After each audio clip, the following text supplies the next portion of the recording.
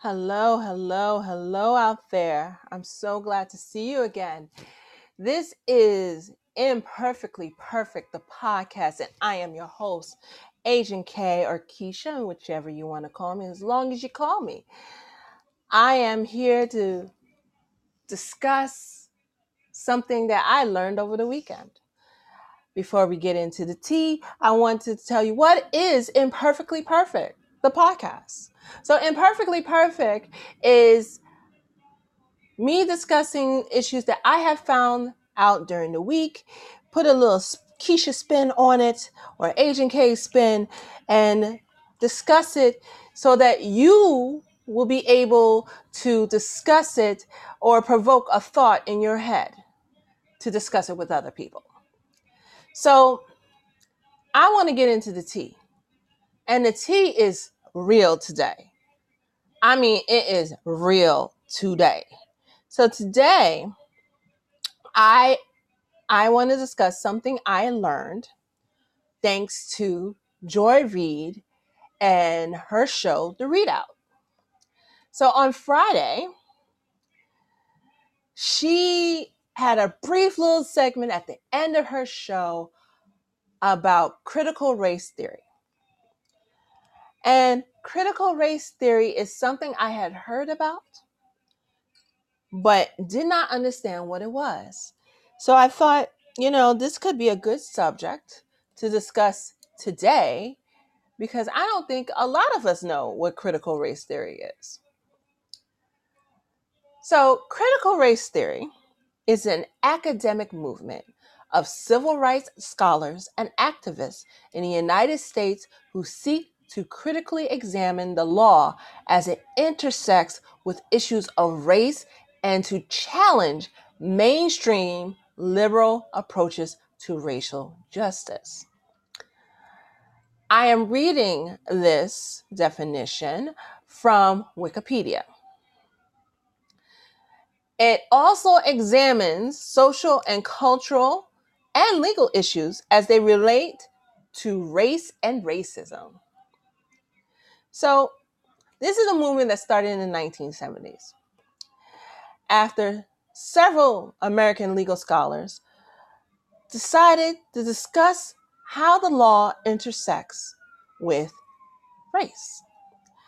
And this movement started in the mid 70s. It grew in the 1980s to include critical law studies that focus mainly on race. But both are rooted in critical theory, which argues that social problems are influenced and created more by societal structures and cultural assumptions than by individual and psychological factors. So, critical race theory is loosely unified by two common things. The first one is white supremacy, societal racism, which exists and maintains power through the law. And the second is transforming the relationship between law and racial power and also achieving racial emancipation and anti-subordination more broadly as possible. So this is a fancy way, and I'm going to break it down. This is a fancy way of saying the what if game. So critical racial theory examines things that have happened and say, what if XYZ was in place? Or what if the law did not only include white Americans, but also include the brown and black Americans or other people of color? And how the law would change if it did. So the reason why I am talking about critical race theory is because a state is taking cultural race theory off their curriculum. And I should give you a moment to think about it. It has to be one of the 44 states that have law suppression bills on the either Senate or House floors of their state, or has already signed the law into effect. So you're probably thinking about Georgia. Well, I can tell you right now, it's not Georgia. But I have a feeling Georgia will not be far behind. We're looking at Texas. So Texas has just signed the law for voter suppression, which is still being challenged by the people of Texas. But they also signed the law to take critical race theory off the educational curriculum. Why is the question? And I can only sum it up by one thing and say they don't want thinkers. So let me explain. Even though this is a theoretic or academic movement, it's causing people to think. I know when I was a kid, my grandmother used to tell me stories about how she grew up in Alabama under the end of Jim Crow and how it's way different than living in New York. And then my mom, who also grew up in Alabama, would tell me how she grew up and how it's way different than New York. So the question always that I would say is the what if? What if this establishment that is in New York was in Montgomery, Alabama, or Birmingham, Alabama? How that would change that particular state, or how that would change the mindset of the people. Critical race theory is similar to the what if game, but it takes all the stuff that we see as bad across the country and actually say, if we had XYZ in place, how would this situation change? So most of the stuff with critical race theory and critical legal studies look at historical perspective. So the question is, what if XYZ was in place when Malcolm X was assassinated, or when Martin Luther King was assassinated, or if these steps were in place when slavery was here, or Jim Crow, or anything like that. And we can also put it in perspective of what's going on right now. What if XYZ was in place? Would George Floyd still be alive?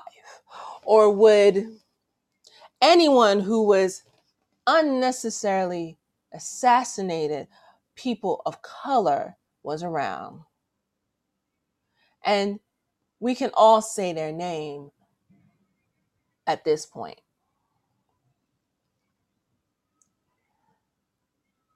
What if we didn't have no knock warrants?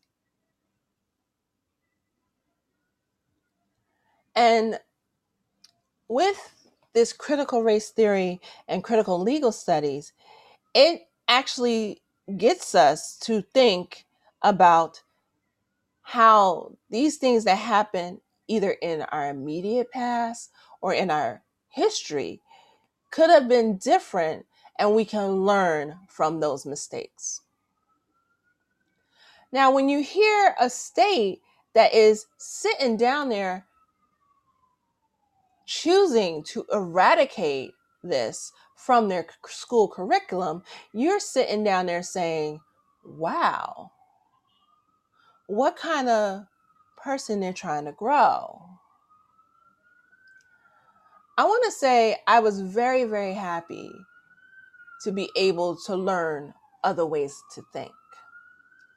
Most of my learning, not outside of my mom and my grandmother, was from books and my education.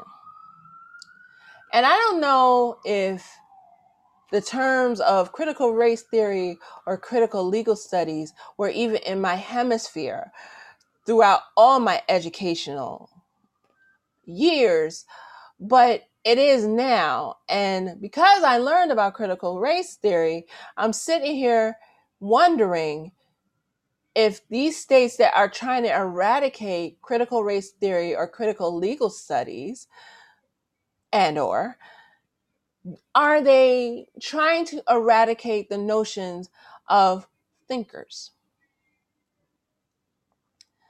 And when you learn a new way of thinking or a new way of feeling, it is systematic. It is something that spreads from one person to another to the whole community. And when you're taking away something like this that could change not only my future, but children's futures, older Americans' futures, it is eradicating free thought. And do we want robots versus individuals? So this weekend, outside of watching Joy Reid, I was watching The Bad Batch on Disney Plus.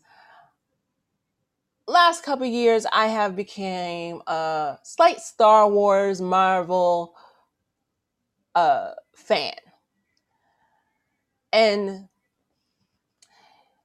The Bad Batch starts with Order 66. And what you don't know about Order 66 is the order that is programmed in all the clones to eradicate the Jedi. And the Bad Batch are clones, but they have some kind of quote unquote defect that makes them special. And because of this defect, they also have a lot of free thought. And you can't even really call it a defect, it's something that makes them special. And each one of them don't need someone to tell them what to do. They know what to do. And they can formalize a plan to do it. Versus a regular clone who has to wait for someone to tell them something. Hence, Order 66. If you think of critical race theory as the Bad Batch, and in this show, they are trying to capture the Bad Batch as well as the young girl Omega or Omega. You sit down there and you just like, okay, I get it. They're trying to eradicate free thought in the clones. These guys have free thought. If you think of it as critical race theory, Texas and other states who have these laws on their floors are trying to eradicate free thought. And this also says with the new voter suppression bill in many of the states, including being passed in Georgia and Texas, that they're all on board of eradicating free thought. So how does this affect us? There's always the first. So Georgia was the first for the voter suppression bill that would basically affect majority African American and other people of color. Texas followed. Now, if we all eradicate free thought, which is critical race theory and voting, you are coming up with people who does not have the ability to think on their own, i.e. clones. Personally, if I had to choose, I want to be the Bad Batch. Even though they aren't really the Bad Batch, they just are seen as the Bad Batch because they have free thought. When you eradicate something that makes a group of people better, the question is, Why? Why eradicate it? Why to make it disappear? And when you do things like that, you just basically are telling people you are not allowed to think the way I think. I think freely. And if you're taking away my free thought, what are you creating? Someone who just does what you say because you said it, whether it was right or wrong. So if you put it in the terms of the Bad Batch, which one would you want to be? Someone who has free thought or someone who follows the norm? I would think as a human being, you would want free thought. Because that's what makes us all special, that we have free thought. But how do we really get free thought? By what we are taught and learned, what we are allowed ourselves to do. But if you take away the options, am I truly making an informed and conscious decision on who I am and where I want to be? I would love to hear your voices on this. So, there are a couple ways you can get in contact with me. You can hit me up on Twitter, which is imperfectpod. That's IMP, the word perfect, and the word pod all together. Or you can email me at imperfectlyperfectpod@outlook.com. imperfectlyperfectpod@outlook.com. I look forward to hearing what you have to say about this. I encourage you to research critical race theory as well as critical legal studies, because this is not the end of this discussion. There are other states who have these bills on their floors, just like there's other states that have voter suppression on their floors. And it looks like, and I don't want to make assumptions, but it does look like those states that have the voter suppression also have eradicating critical race theory from the curriculum. Think about that for a second. As always, this is the Imperfectly Perfect Pod. You can hear us on various platforms. We are growing. Please, I would love to hear your point of view. And I will speak to you soon. Goodbye now.